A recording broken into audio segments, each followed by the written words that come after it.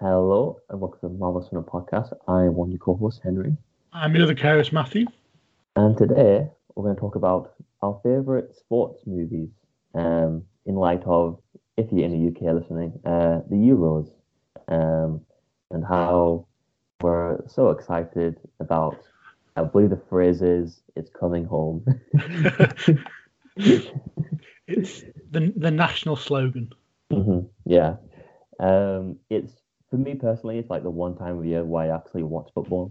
I know for you that's different. You watch it quite like you keep up to date. Yeah, I watch it more regularly than you. I watch it, yeah. I Yeah. support a lower league team, and Mhm. it's hard. Life's hard. Yeah, I think that's why I avoid it. I don't like having a different pain every day. um, but yeah, before that, just want to mention that we do have an Instagram account at Marvelous Cinema Podcast, where we do daily reviews from Tuesday to Friday, and on a Monday we upload this podcast. At the moment, we're making our way through the Spider-Man movies, like literally every live action, theatrically released Spider-Man movie. We're having a lot of fun doing that. I think upcoming is Homecoming, I think. Hmm. Yeah, and yeah, so we've got that over there at Marvel Cinema Podcast. Also got a Twitter account at Cinema Marvelous. We're doing basically the same thing, but on Twitter. Every day reviews, Tuesday to Friday, and Monday podcast. Yes, give us a follow there. Like, comment, share with your friends, your family, your twice removed cousin. I don't know. Do what you want. Um, but yeah, today talking about sports movies. And I guess to get started, I would like to ask, what's I guess to you, what defines a good sports movie? It's so weird, kind of genre because it's quite easily done wrong. Yeah. And it overlaps with a different, another sort of genre which has its own difficulties in the biopic. hmm Like a lot of the time, a lot of sports related movies are based on reality. And I think partly because it never really works when it's purely fictional. Yeah. Like I have on my list, I have uh, three hmm sport or sort of sports related films which aren't biopics. Several of them because, in fact, even one of them isn't actually could be classed as a biopic. So we'll say two. Only two of them are um, purely fictional sports films, and that's because a lot of sports films rely on sort of the idea of an underdog, Yeah. and underdogs in sports are quite a well-known, almost cliched thing that you have to. It has to be real in order for you to properly invest in it, I think. hmm Yeah. Um, and focusing on real people, so it's difficult to get right, but it is one that I think when you do get it right, it can be so effective. hmm It can be really, really effective. You can capture, you can, yeah, you can really capture something special. I think. hmm What are your general thoughts on them? I guess my general thoughts is I think they're often kind of it's weird because I'm not really a sport person at all. Like I literally had no idea the Euros were happening until last week. So I had no idea about that. But it's weird that I would say the sporting movie genre is kind of a soft spot for me. I always kind of give it a bit more leeway, I think. I don't know why. I always at the bare minimum enjoy the idea of a sport movie. Um, especially like an underdog story, like you were saying. And I think one of the best parts about sports movies is how important the sport is. Mm-hmm. Um, like if you're watching a movie about football or baseball or whatever it is, for whatever reason, for that 2 hours of your life and that story in the world that takes place in baseball or football or boxing is the most important thing in the world. Mm-hmm. And it seems to decide how the universe works. And it's it's almost ridiculous how much that sort of happens. Um, but at the same time, I always like love to buy into that, and like I've got a few examples that kind of follow this mode, but just sort of really nice seeing a movie about a subject be so in love with the subject. Mhm. And I think that's always usually great. I think a good sports movie to me is always one kind of it is about the sport, but it is also and it is like based or like everything that's important is based upon what happens within the games or whatever it might be, the matches. But it's always about the people and it's always about the people that are doing that sport and how that the kind of end point of whatever boxing match or whatever it might be is kind of just it's the arc comes to an end and not just a different match. It's very rare that I've even seen a sports movie where it's literally all down to how good you are at the actual sport, if that makes sense. Mhm. Um, it's usually down to a character arc that ends with a point where it makes sense for them to win because it's finally in the right headspace. Um, it's usually that sort of thing, and I always enjoy that.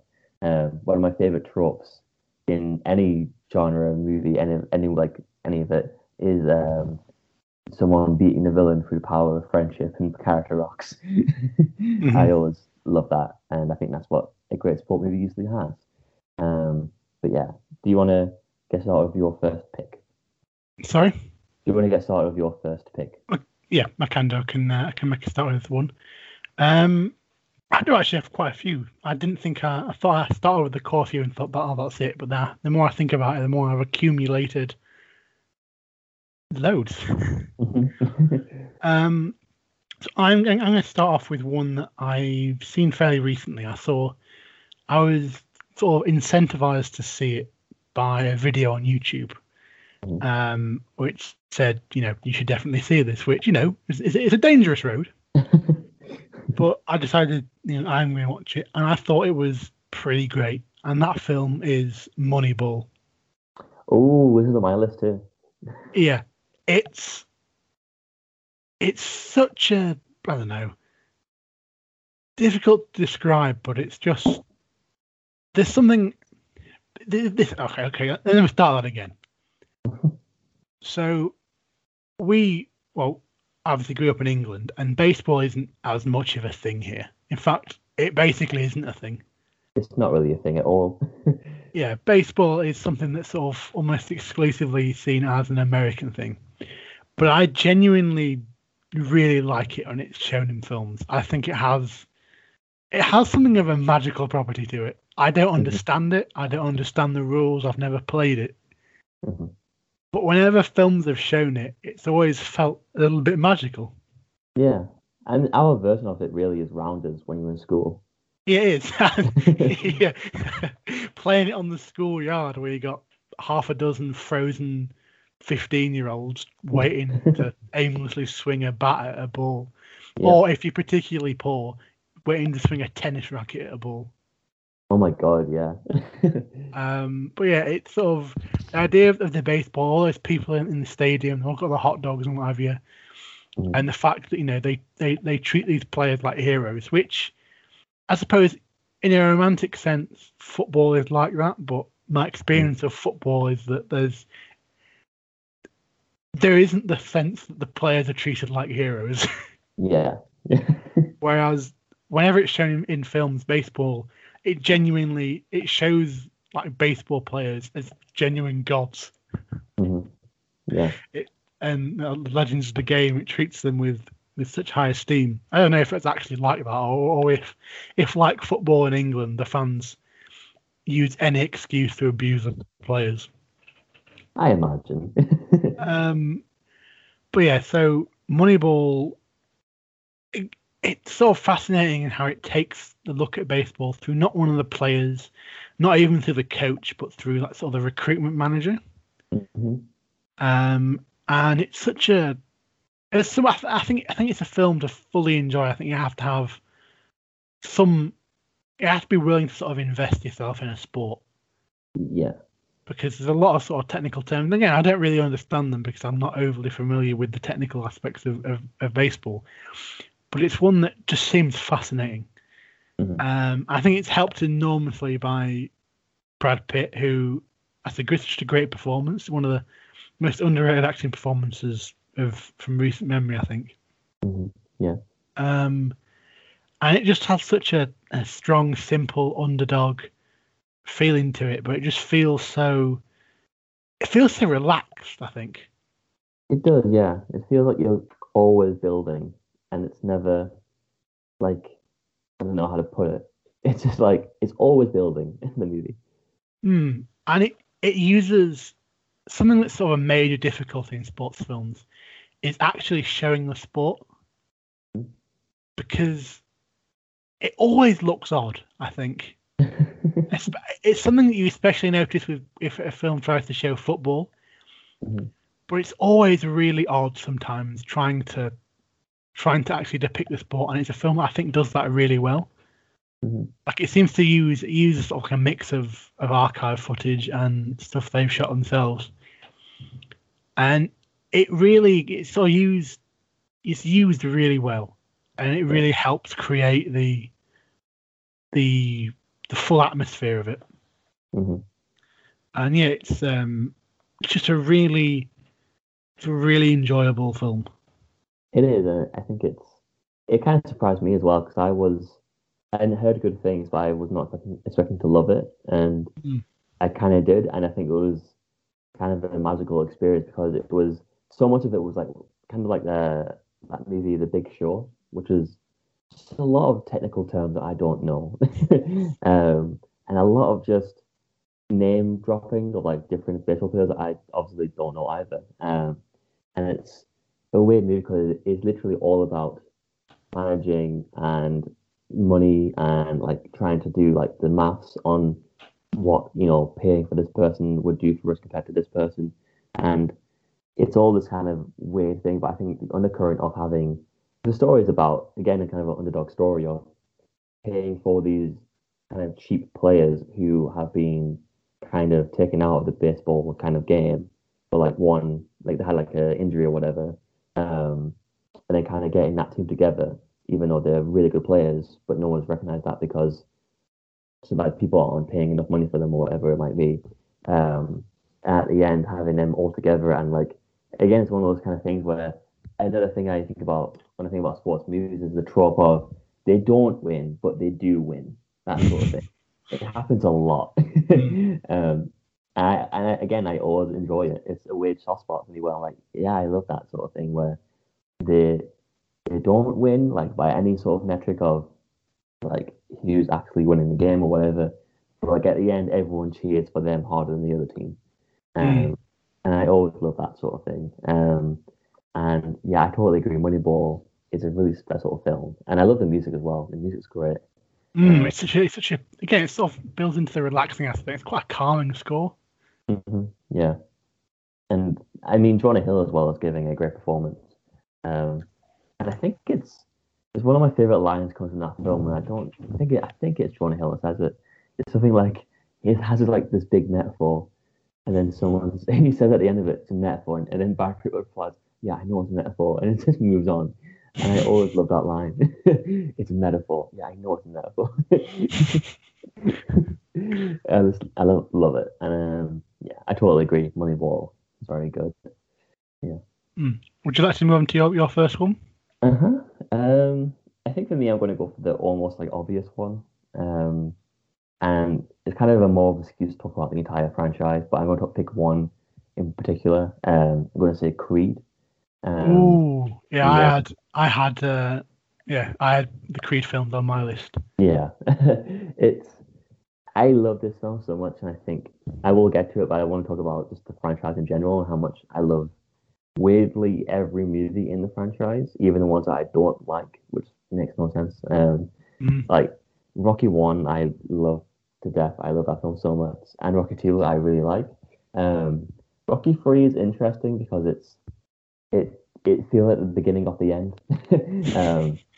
And I have a really unpopular opinion, I think, which is I think the fourth one is the worst one. With Drago and the Russians and Apollo Creed's death. I think that film is I still again weirdly I still love it. I just don't like it. it's just a weird thing where I have such a love for the character of Rocky and that world that even its worst entries that I don't really care about that much, I still love it for being a Rocky film. And yeah, the fourth one's a bit weird to me, and it's just a bit too much and a bit it loses the actual point of the first couple of movies, which is just spending time with the character and his weird wisdom, even though he's not not meant to be that smart. He's weirdly the most wise character, and there's so many like different things about that first movie that I just love so much. And I love the fact that the first movie is it doesn't really have that much of a structure to it. It's very much just day to day of this guy's life. Hmm. Um, he is down on he's the most down on his luck you've ever seen a character be. And it's amazing. And I think the third and fourth films are kind of this weird thing where I would say kind of have like an identity crisis where because Rocky had won the world championship and whatever and all that, it's kind of one of those things where, well, how do we make him down on his luck now? Now he's probably a millionaire and he has his wife and now a child, and he is definitely no longer down on his luck. How do you make a film about that character again? And I do think the third and fourth film kind of suffer from that. And the fifth film, the really unpopular opinion, I think, as well, from my part, I think it's a slight improvement over the fourth one, at least.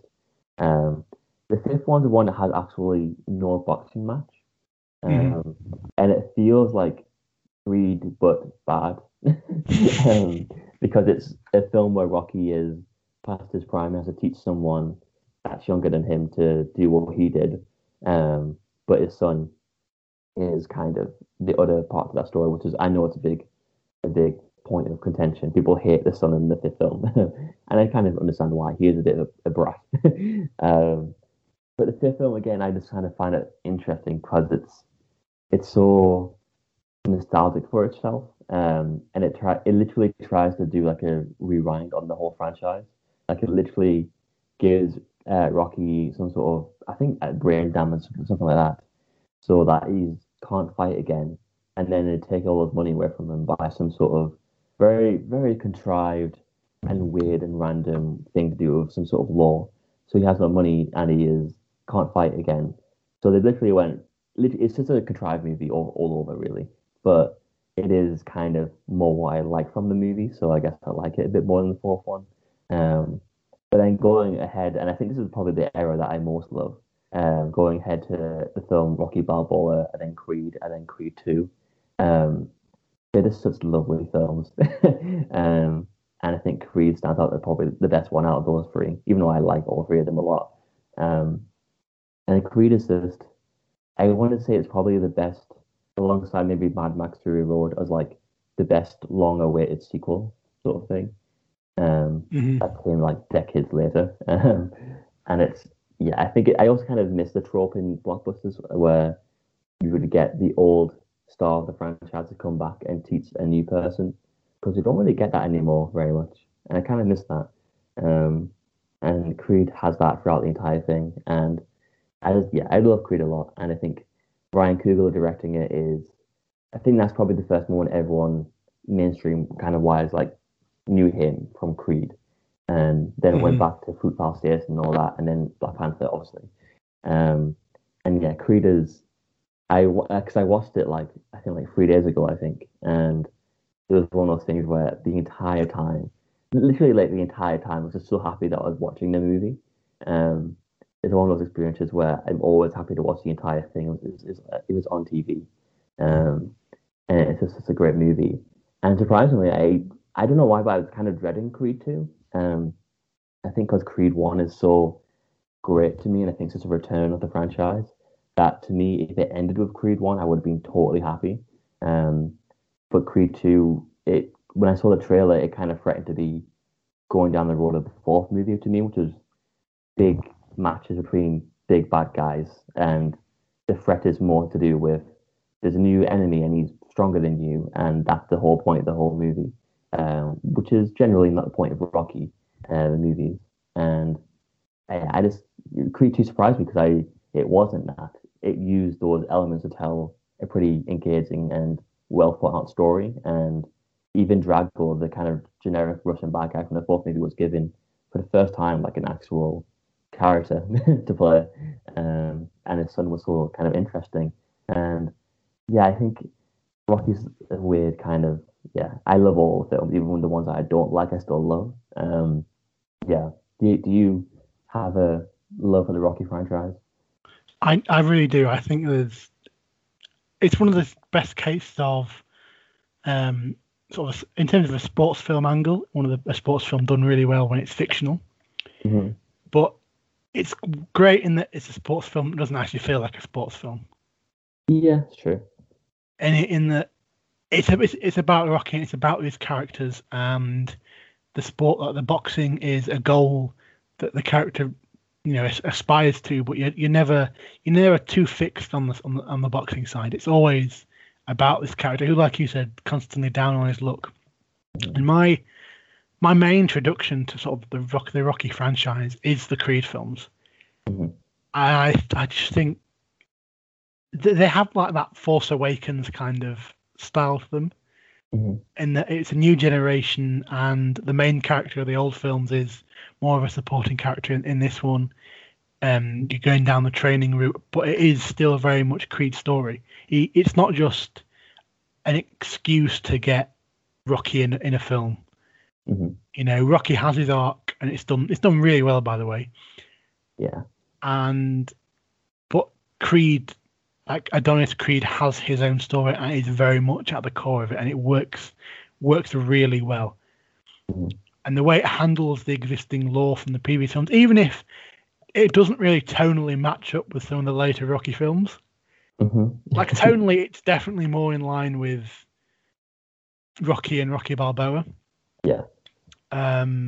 It doesn't quite match up with, because obviously one of the core aspects of Creed is that his father died, Mhm. and that happens in one of the more, shall we say, flamboyant films. The one with the robot in it. Yeah. Um, and so I apologise if you're picking up shouting. Um, our neighbour has become rather involved in the Euros. Oh, okay. There's no The issue. windows are closed. I don't know if you can hear him, but yeah, he's very excitable at the moment. As are we all, really. Rather appropriate for this episode as well. Yeah. But so yes, and so it handles that sort of almost like a tonal shift really well. And for me, I don't know if this is an unpopular opinion, but I think the Creed 2 is just as good as the first one. Really? Okay. I'm not going to say I don't think it's better, but I think it really holds up in light of the first one. I mean, I Uh, watched Creed 2 like straight after the first one this week. And honestly, I wouldn't say I think it's as good personally. I just think I would say it's just very, very good, and I'm happy it exists. And it isn't like, so my big fear was it was going to go from Rocky to Rocky 4 real fast. And it turned out, no, it was, to me at least, it was like Rocky 2, which was, it's not the same thing again, but it is it feels more like an expansion of the first movie, and which is what I wanted really. So I was very happy with the second one, and I would say this as well. I think the second one has a better color palette. Um, yeah, yeah. I really love the look of that film. But yeah, I get it. I totally really like Creed 2 Hmm. as well. I think as well one of the great strengths is that if I was to pick a sport, I wouldn't pick boxing. Yeah. If I was to actually say, I would say that it's probably one of my least favorite sports. Hmm. Yet in that film, when it comes to sort of the final stages, and I remember it quite clearly. There's like a bit where Adonis sort of stands up and goes to face Son of Drago. Hmm. Um, and the Rocky music, it's not the same, it's not exactly the same, but like an updated version of the Rocky music starts playing. Yeah. And I swear to God, that 10, 20 minutes, I had permanent goosebumps. Every time. I think they do it in the first one as well when they Mm, play the Rocky theme because they keep it reserved. They really yeah, they keep it do. reserved. Like it's not like Star Wars where you hear the theme almost every like I would say like 20 minutes maybe. You always hear this main theme at least. Mm, Um, but with Rocky they really keep it reserved later on, and it always works. And it's really mm, funny as well because the first Rocky film, the entire time they're just playing the Rocky theme throughout the entire film. It's like a piano melody, or it's finally going to be like at the end, it's like a big triumphant. The montage of all montages, it builds really well. But Creed really keeps it behind like closed doors for a long time. Yeah, and I think it's great when I think it's in the first movie, where Creed like literally stands up into frame, and it happens like they literally hear the scream come for the first time in the film at that point, and it's yeah every time it hits me. So yeah, I love it so much. It just sends a shiver down your spine, like, oh shit, here we go. Yeah, This is it. yeah, we're off to the races. And it just sort of executes that whole sort of boxing scene well. It dramatizes it so well. And it was also a point where, because they throw in the towel, don't they, at one point? Hmm. And I just remember the moment where they throw in the towel, everyone's jumping up and down overexcited. And I've actually felt inside me, I want to jump up and cheer. Yeah, I think that's one of the magic things about sporting movies is the fact that it's weird because what you're watching on screen is a speculation event sort of thing. It's like a thing where people in the movie are watching the movie. If you're watching a boxing match in a movie, there's a whole audience like you watching that boxing match or a baseball game or football game, and it's weird because you kind of side yourself with the audience in the movie, which is obviously a very involving thing for you, and you kind of and I totally agree. I think even in sports movies that I don't particularly like even ones that I just think are okay, there's still an element where if we get to the end sort of big match or whatever it might be, there's still an element where I'm so excited about this what's happening on screen because I feel like I'm a part of a big crowd, which is a rare thing to get. And yeah, I totally agree that there's something magical about the third act of a sports movie, no matter what kind of quality before that is. Yeah, totally agree. Yeah, and as well, something that sort of speaks sort of towards the second Creed film. I went to see it with my mum, like I do with most of my films. And she really doesn't like boxing, but at the end she turned to me and said, I quite liked that. Creed 1, 2. Sorry? Creed 1 or Creed 2? Creed 2. Oh, okay. So it was a victory. Yeah.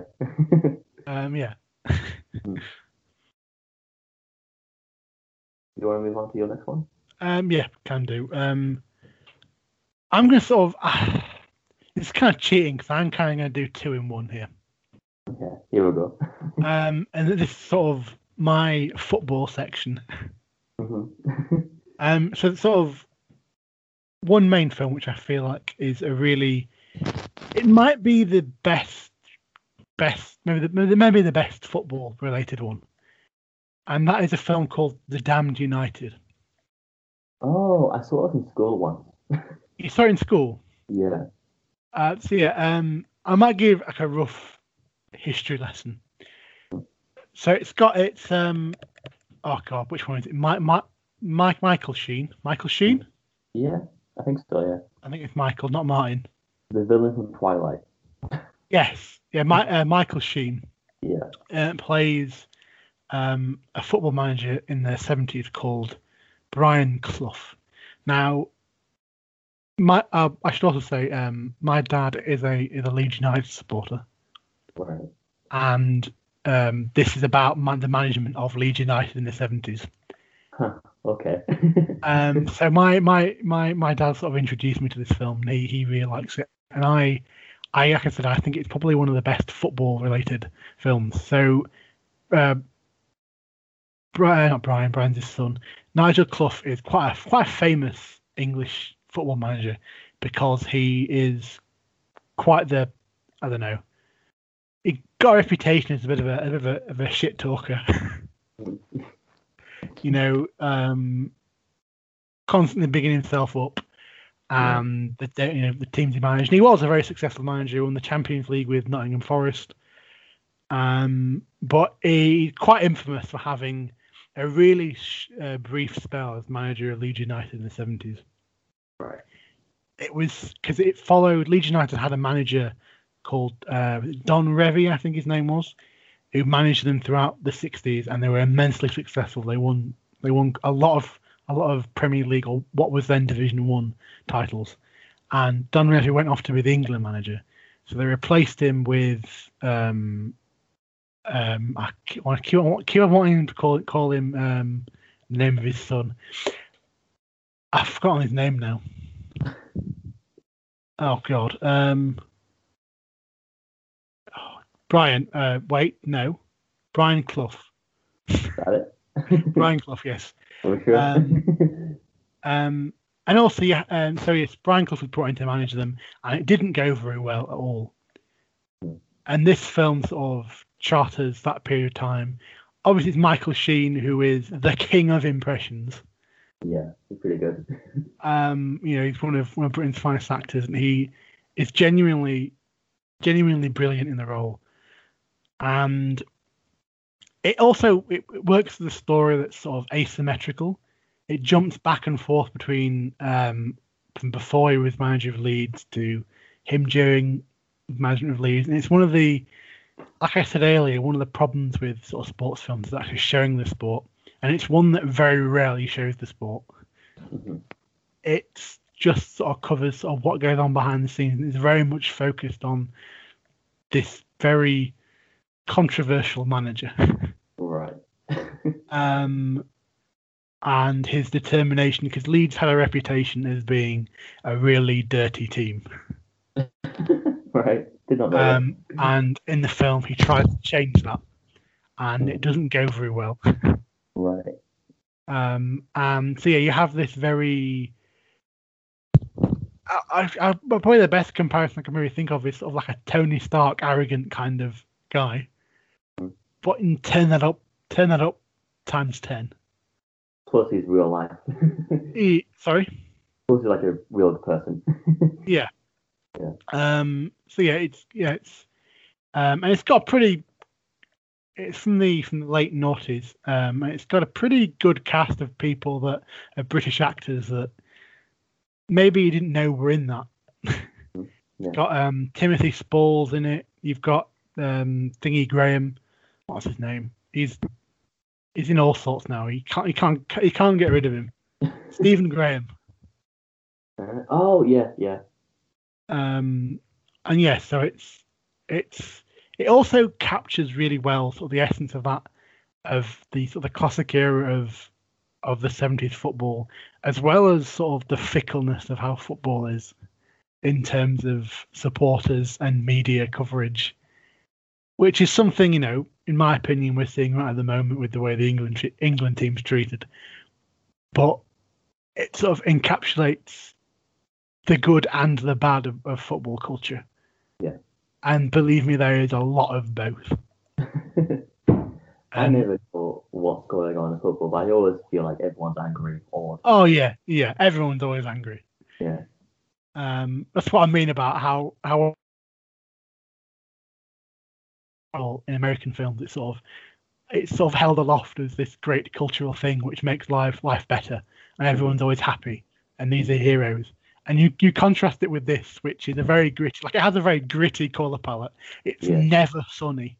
Right. It is always cloudy whenever they're outside, and they're always in really beige-looking tracksuits. It's realistic. Yeah, and you contrast it with this, where this is a football manager who is, whenever they show his relationship with the fans, he's almost always being insulted. Mm-hmm. So yeah, I would thoroughly recommend it. Yeah. I remember watching it in school. I do remember liking it, but I didn't remember finding out the fascinating fact. I don't know if you know this, but you found out this, but he is the director of that movie, is the director behind Cats. Is it? Yeah, Tom Hooper. Yeah. Really? Yeah, because I remember finding that out and realizing. Oh God, it is. Yeah, because I realized I also watched Les Miserables in class in school, and I realized I've watched 2 Tom Hooper movies in school, and yeah. That's so weird. Yeah, I think it was one of his first movies, at least. I think it was before it got a bit weird. Yeah. I never knew he directed that. It must be one of the earliest ones he did. Yeah, it's one of his early British movies, and the King's Speech later on. Mm-hmm. Yeah, So that's one I'd recommend. I think it's definitely worth the watch, especially if you like sports films. And you don't really have to know any of the surrounding context. Yeah, it does a really good job of explaining things, I think. I feel like there isn't that many actual football films, really. Like, No, there isn't. yeah, Especially ones that do it well. yeah. Um, but yeah, Cheers, we're so trying to move on to your next one. yeah. So my next one is a wrestling film, actually. Came out recently, actually. It was on every bus for a long time, unfortunately. Um, I think it's called Fighting with My Family. Um, Oh yeah. yeah, it was the one with I think it's Florence Pugh who was the main character. Um, Mm, yeah. but I think just before it became kind of famous. And The Rock is in it for a bit. You've got Stephen Merchant. Got also you got Nick Frost from Shaun of the Dead fame. Uh, he's got a lot of people in this actually. Thingy Headley, who's in Game of Thrones. Yeah, yeah. Cersei, I think. And yeah, there's a lot of people in it, and it was a fascinating watch because it's such it's uh, it's weirdly two narratives at the same time, and Mm. one of them is very much what you would expect from these films. Um, and to be fair, it is done very well, and I do enjoy it. I do like it a lot. Um, the storyline of Florence Pugh's character is a pretty sure it's like it's a biopic of a real person, and he goes from kind of being one of the very few like wrestling fans in her kind of part of the UK. She does wrestling with her family. I think they get paid for that. I think that's like their main job and how that's how the mother and father met. And they got like a life defined by wrestling. And the A narrative of Florence Pugh is kind of like underdog to the hero's journey to finally getting to the point of winning the match at the end and becoming like kind of famous. And it's done very well. But the B plot is so kind of it's probably my favorite aspect of the film, and it's so unusual to see this, especially tied together with a narrative about someone winning. Hmm. The narrative of the brother of the main character, um, and the brother's narrative is so sad. And it's something you don't really see that often. And it's just kind of the idea of what happens when you focus your life on one thing from pretty much birth, like one goal, and then someone literally tells you you're not going to make it. Try something different when you're like 25 years old. Um, and it's hard. Like it is crushing, and it is. This is hard. This is a great scene. I think it's probably one of the best scenes. And if I had to like rank some scenes from that era film, it would be in that conversation for me. Um, it was just so great, and it was a very simple scene of this guy in a car, the brother in a car after getting told he wasn't going to make it, phoning the character played by Vince Vaughn, who was kind of like the leader of these new people that are going to be wrestling in the actual big league. And he phones him, and he just for a good like 5 minutes, just like does this whole thing where he pleads with the guy to find a way into the wrestling world. Mm. And it's one of those things where it's just a camera, an actor, and a setting and a script, and that's all it is. And it's just watching the actor do the performance of going through a range of emotions, going from I planned a big speech about why I deserve this to getting cut off from that speech halfway through to finding going down to plan B to plan C, realize he didn't have another plan outside of that, and going straight like just begging for it, and then getting angry, and then getting regretful of being angry, and then like just kind of giving up and just not knowing what to do with your life. Um, Hmm.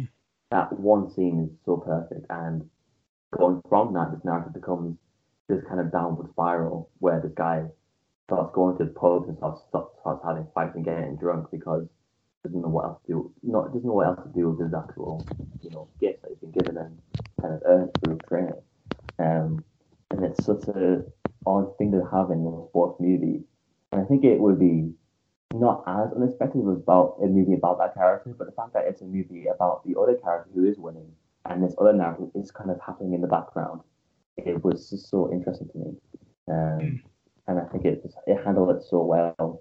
And having that arc of that character coming back to, well, to be fair, what he is doing is good because he's literally raised a group of kids in his area to be friends and have friends and have something to do together with each other, and they're all happy about that.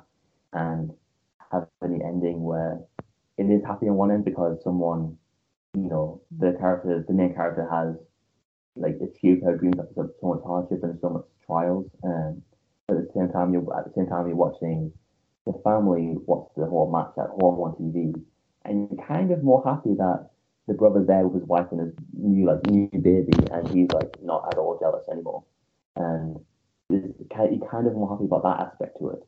Um, I just found that so interesting, and just an odd and new way of approaching the idea of success and winning. And it's just such an interesting idea to me. And yeah, I just think it's kind of a subversive because I think when we think of a sports movie, you think about the whole point being do they win at the end, and that's usually the whole point. Not always, but it usually is. Um, I just think it's kind of great, and I think a new role to go down with these movies to have the idea be it can't doesn't have to be about winning. It can be literally about failing and why that's okay. Mhm. Um, which is yeah, I think it was just yeah, I think it is surprising because I was expecting a pretty good feel good film with The Rock with The Rock makes like a few cameos, um, and I thought it was just gonna be that, and it turned out to be something a bit more surprising to me. And I do think it was really one of my favorite films of that year, and yeah, and also for yeah, The Rock just have cameos in it. Have you seen the film? I've seen it, yeah. Yeah. Did you find The Rock cameos kind of hilarious? Yeah, I think he's so well used in it. I feel like there's such a temptation to, if you got him on board, to overuse him. Yeah. But he's used really well. He's balanced. I think he's only in about 3 scenes, I think. I think he's only three scenes in. It's always kind of like a random by chance encounter. Um, Mm. but I just found it funny to me because I just imagine him.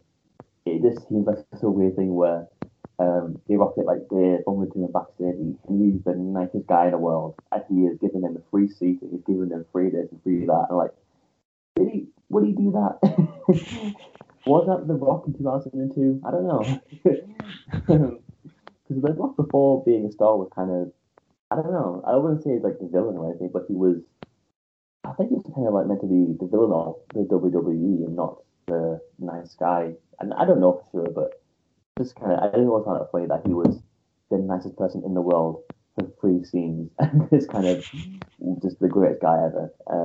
But yeah, I think this film is generally really great. If you haven't seen it, I do recommend it. And yeah, it's kind of, I think Stephen Merchant wrote or directed it. I can't remember. Sorry, I think Stephen Merchant either wrote it or directed it. I think he Uh, directed it. Let me yeah, just I have a little check. yeah. Stephen Merton.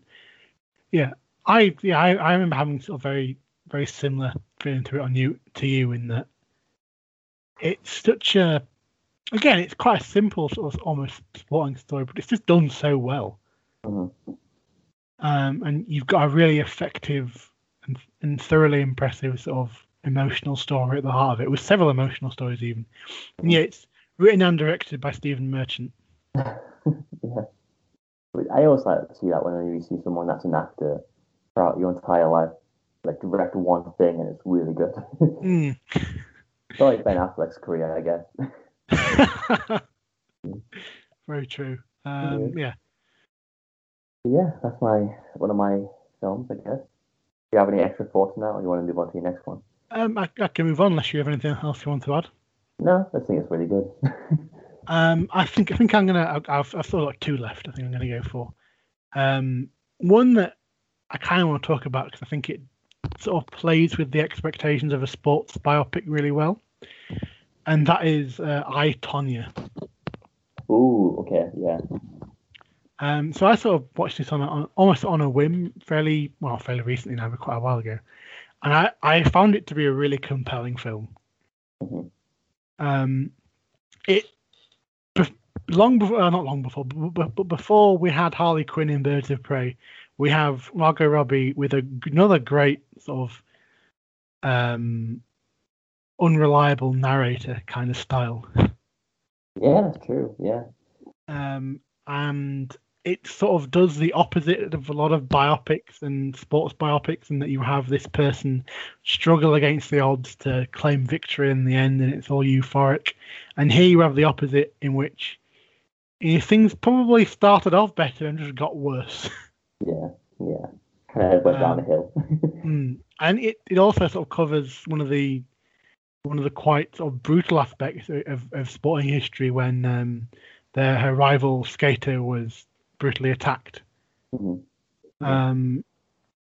And it handles that really well, but it was probably one of the few films I've really enjoyed that's done the whole long period of time thing. Yeah, I know what you mean. Yeah.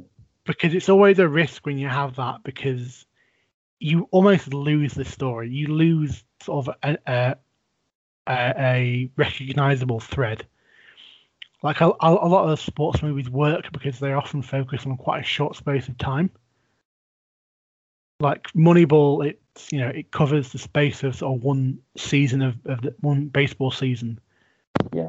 And other films, they cover one sort of sporting event and the build up to it.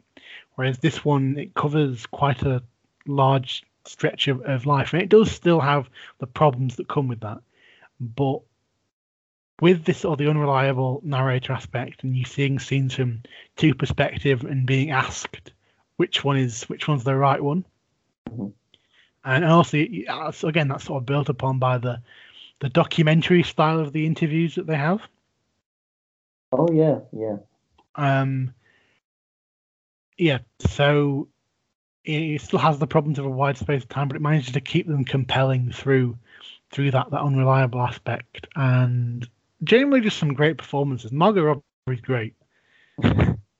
Yeah, she's like, I think she really, I think she produced that movie as well. I'm not sure. I think there's like, because he started a production sort of thing recently, and I think she produced Birds of Prey as well. And yeah, I think it would surprise me as well, because I was expecting it to kind of lose its way after there's so many time jumps. Looks like you're saying, it's all the risk, and I think it's the worst kind of habits are usually when stories like about musicians or real people become this kind of meandering between, remember this song, remember that tour, remember that football match or whatever it might be. It kind of becomes, yeah, we all remember this, but why are you showing it? I could just watch that match on TV, the real one. And I just think it's all different. But I think Tanya designed the story very, very well by keeping it all very central to the arc of Tanya and the arc of the characters and kind of the inevitable ending, which we all kind of knew going in. Because I didn't know about the story. I didn't actually know about the story as it actually happened until I watched the film. But I did know from the trailers that it was going to go downhill, and it did go downhill. and I think there's so many fascinating characters in that movie. And how do you feel about how they filmed the ice skating? Because it always, I don't know how I felt about it. It was always kind of, because I know they did it for real, but also they would put on a CGI Margot Robbie face on top of it, which sometimes looked good, and sometimes to me just did not look good. I thought for the most part it was pretty good. Yeah. I feel like it kept the entertainment factor to it, and I thought for the most part it was pretty good. Yeah, it just unsettled me a bit. I've seen like stills of the CGI face, which I do agree with you is a little bit unsettling.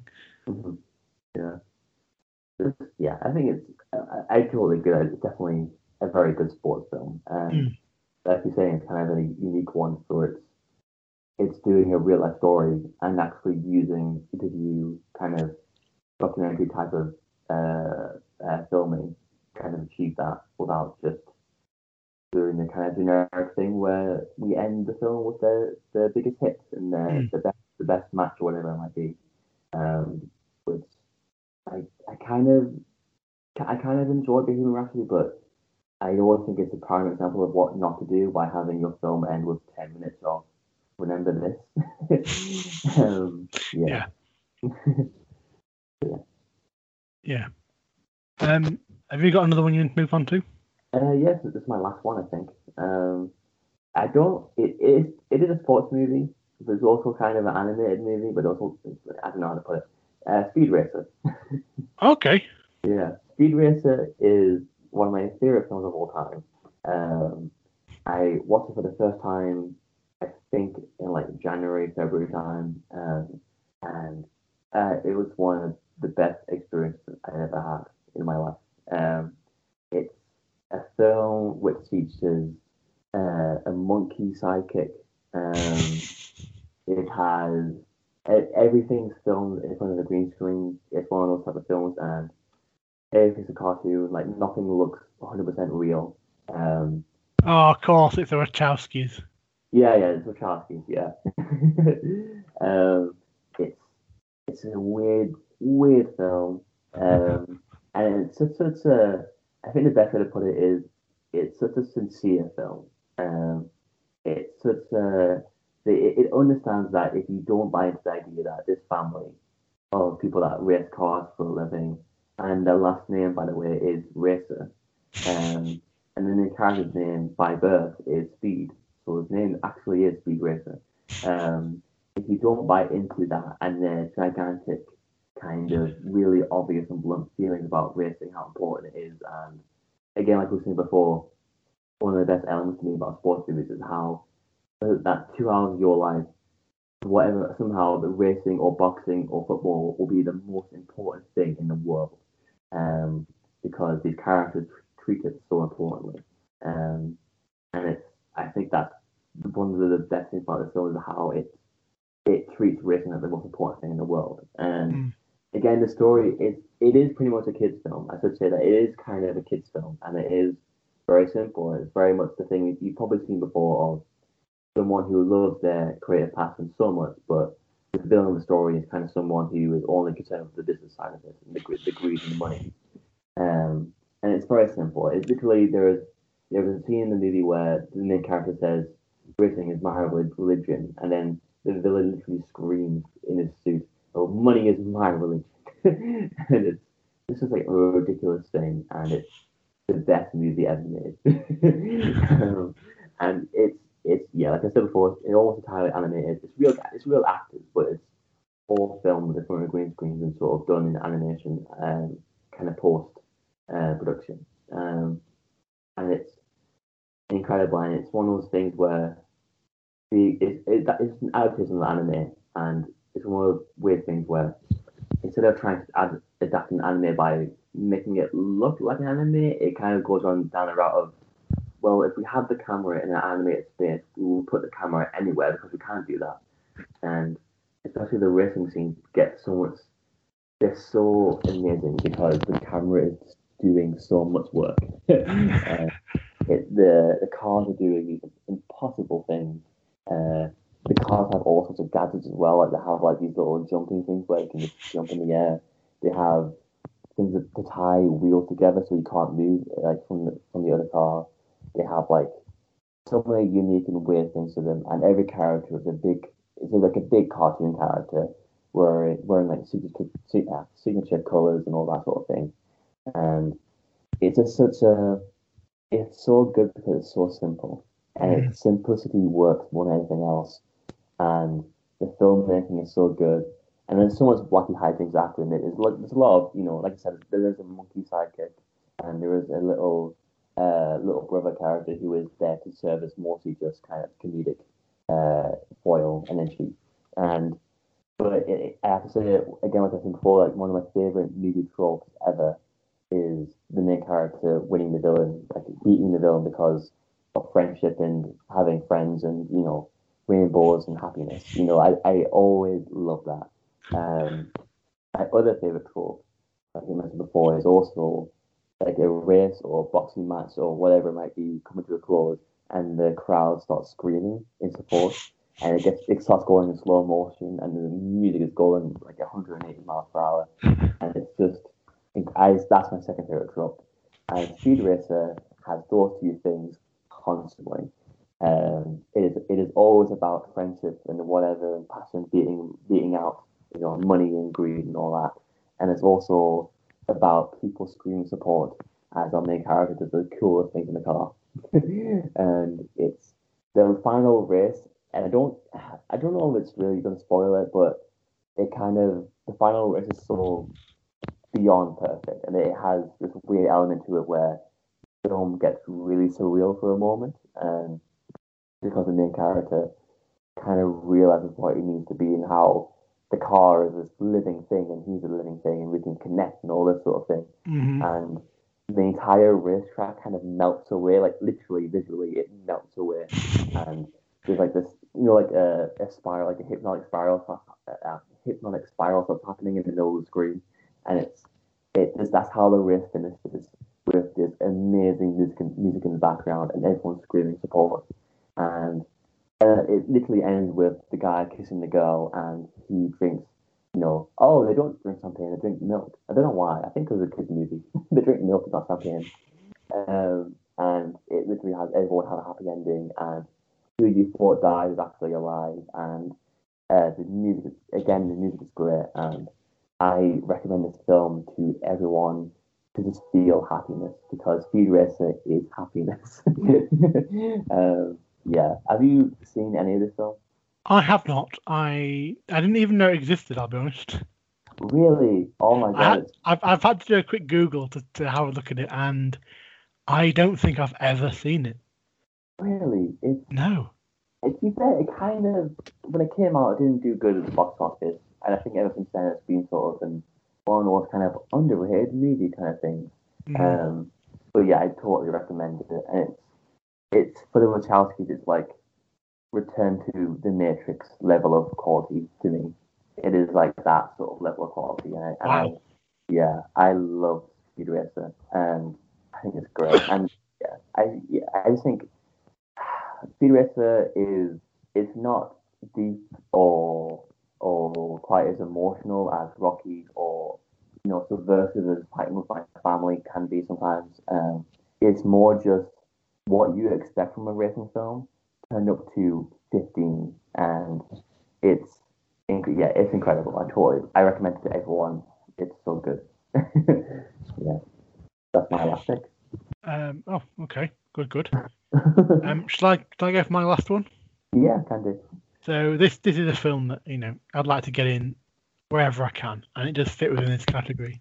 It is Field of Dreams. Oh my God, yes. I love this film. Great film.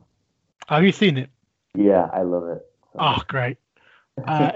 We did 10 films we always recommend post, and this is one of mine. And it does fit in the sports category because it winds itself quite well with like real history of baseball. Again, it's sort of one of the best examples of baseball being so romanticized. Yeah. And it has such a magical feeling to it. And I just love the fact that for part of this, it's Kevin Costner and the voice of Darth Vader just on a road trip. It is, yeah. And so if you don't know, it's a farmer goes into his field one day and hears the words "build it and he will come," and so he builds a baseball field where his crops were. Yeah.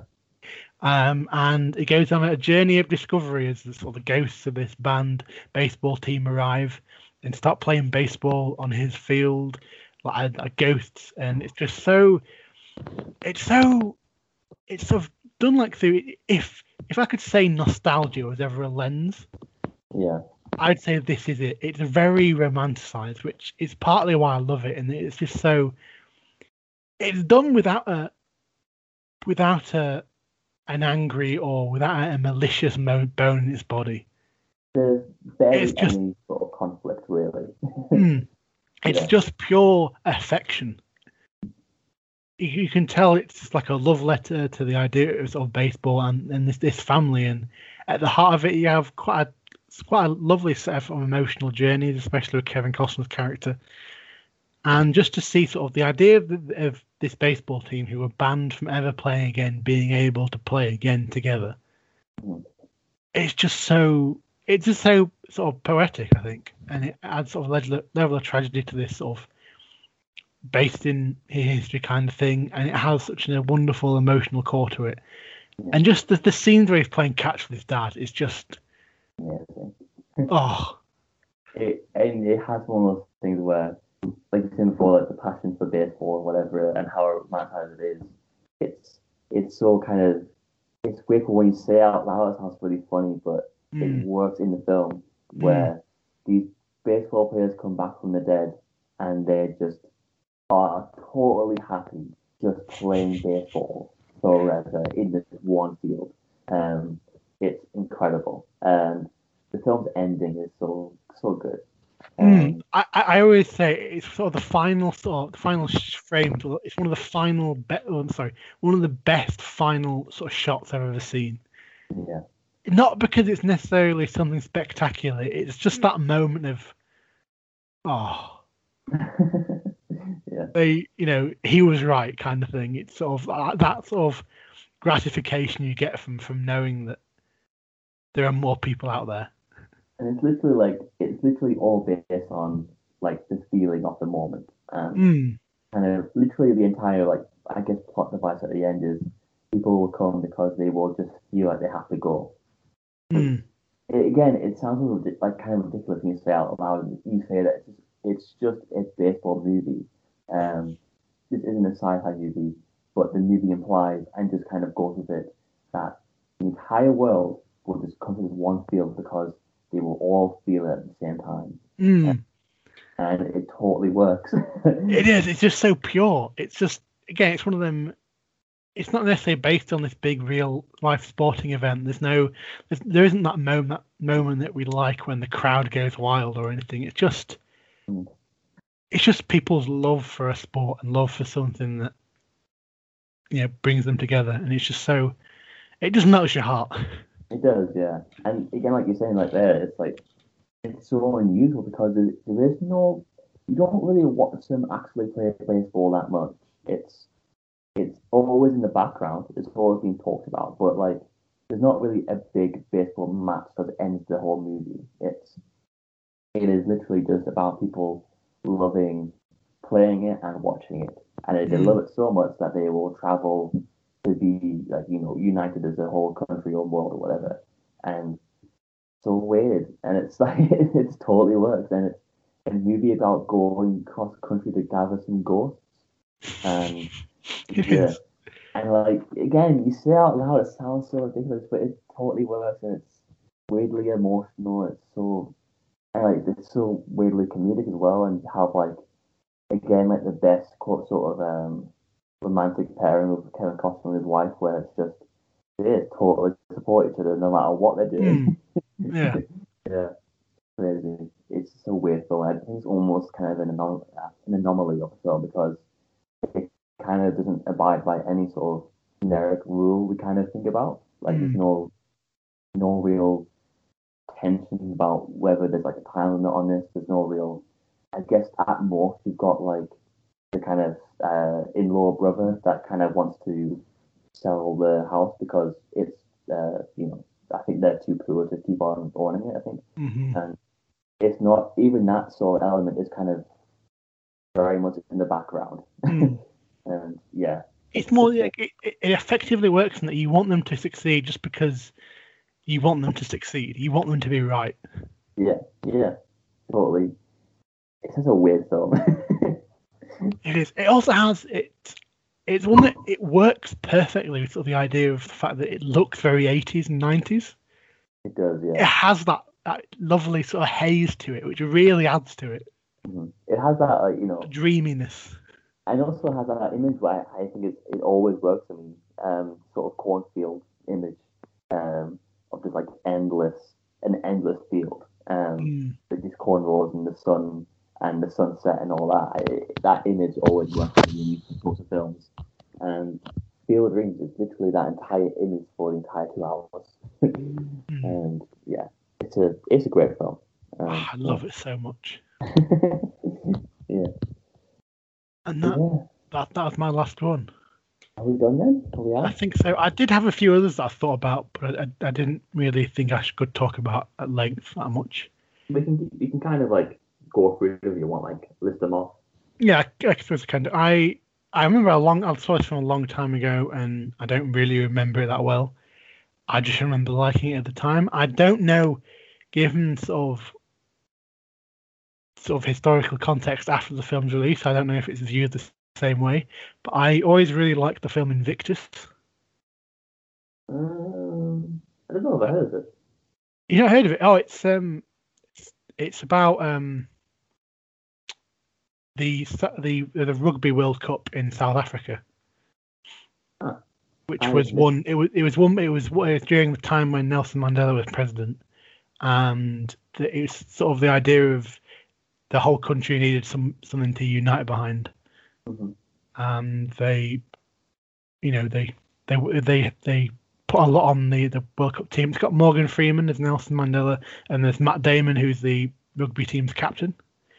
Oh, And it's sort of about the relationship between Matt Damon or the Nelson Mandela and the captain of the rugby team. yeah. And we try and find the names. Invictus, 2009, the film. Oh, I totally missed this. Directed by Clint Eastwood. I didn't know that. Really? Yeah. Morgan Freeman, Nelson Mandela, and Matt Damon is Francois Pienaar. So that's a name. What a name it is. Yeah. And yeah, so it's about sort of because I don't, this isn't really a spoiler, but in fact no, I'm not going to say because if you do watch it, it's best if not spoiled. But it's a really I found it to be quite sort of inspiring film as a youngster. I don't know if I'd still find that the same way now because I've sort of grown up and it does sort of deal with sort of the apartheid and racism, but I can't remember if it handles it well or not. I just remember the actual rugby stuff and the sort of the personal relationships it handles really well. Yeah. So yeah, that's sort of another good sports film. Other ones I had were Peanut Butter Falcon. I think it's quite good. That's based around wrestling. I watched the first 20 minutes and I had to go somewhere. I felt really bad about it. It's pretty good. Yeah. Again, this is probably the loosest of the sports-related ones, but I had put Real Steel on. Oh, the Hugh Jackman. Hugh Big Jackman's robot. taking over a big robot. Yeah, that one. I always found that to be enjoying. And finally, Eddie the Eagle. Yeah, yeah. I think I made Rocket Man, I think. Yeah, Dexter Fletcher and Taron Egerton. Yeah. Dexter Fletcher, I always think his name's going to be the guy from Star Wars Episode 2 in the bar. The guy, yeah. Yeah. Also, Dexter Fletcher, probably most famous for being the little kid in Bugsy Malone. Oh, yeah. Babyface. Yeah. That's it. Oh, I thought he directed that for a second. Or did he direct that? Who directed that? The Sunshine on Leith. Who directed that? Oh, it was Dexter Fletcher. He did some Sunshine on Leith as well. Gets around. Yeah. So yeah, that's all I had. And some good films, but yeah, I just love Field of Dreams. To be fair, I think if there's any movie to explain to people why people might love a sport, I think Field of Dreams would work the best because it's just like take out the name baseball and put in football or boxing or whatever, and that would kind of I feel pretty well explain why you love something. Because Field of Dreams does that very well. It does. Yeah. Should I wrap it up? Yep, you can wrap it up. Cool. Okay. Well, thank you for listening. Hope you enjoyed this season of sporting goodness that we have. And I don't want to jinx it, but it's definitely coming home. Because I know a lot about football, and I am like, I don't know. But yeah, I hope you enjoyed this. Like I mentioned again, we do have an Instagram account at Marvelous Cinema Podcast, where we do daily reviews Tuesday to Friday, and podcast on Monday. Our latest post was movies that we recommend post Friday. So hope you can enjoy that too. Also got a same thing over on Twitter at Cinema Marvelous. Where we do daily reviews Tuesday to Friday, and then a podcast on Monday.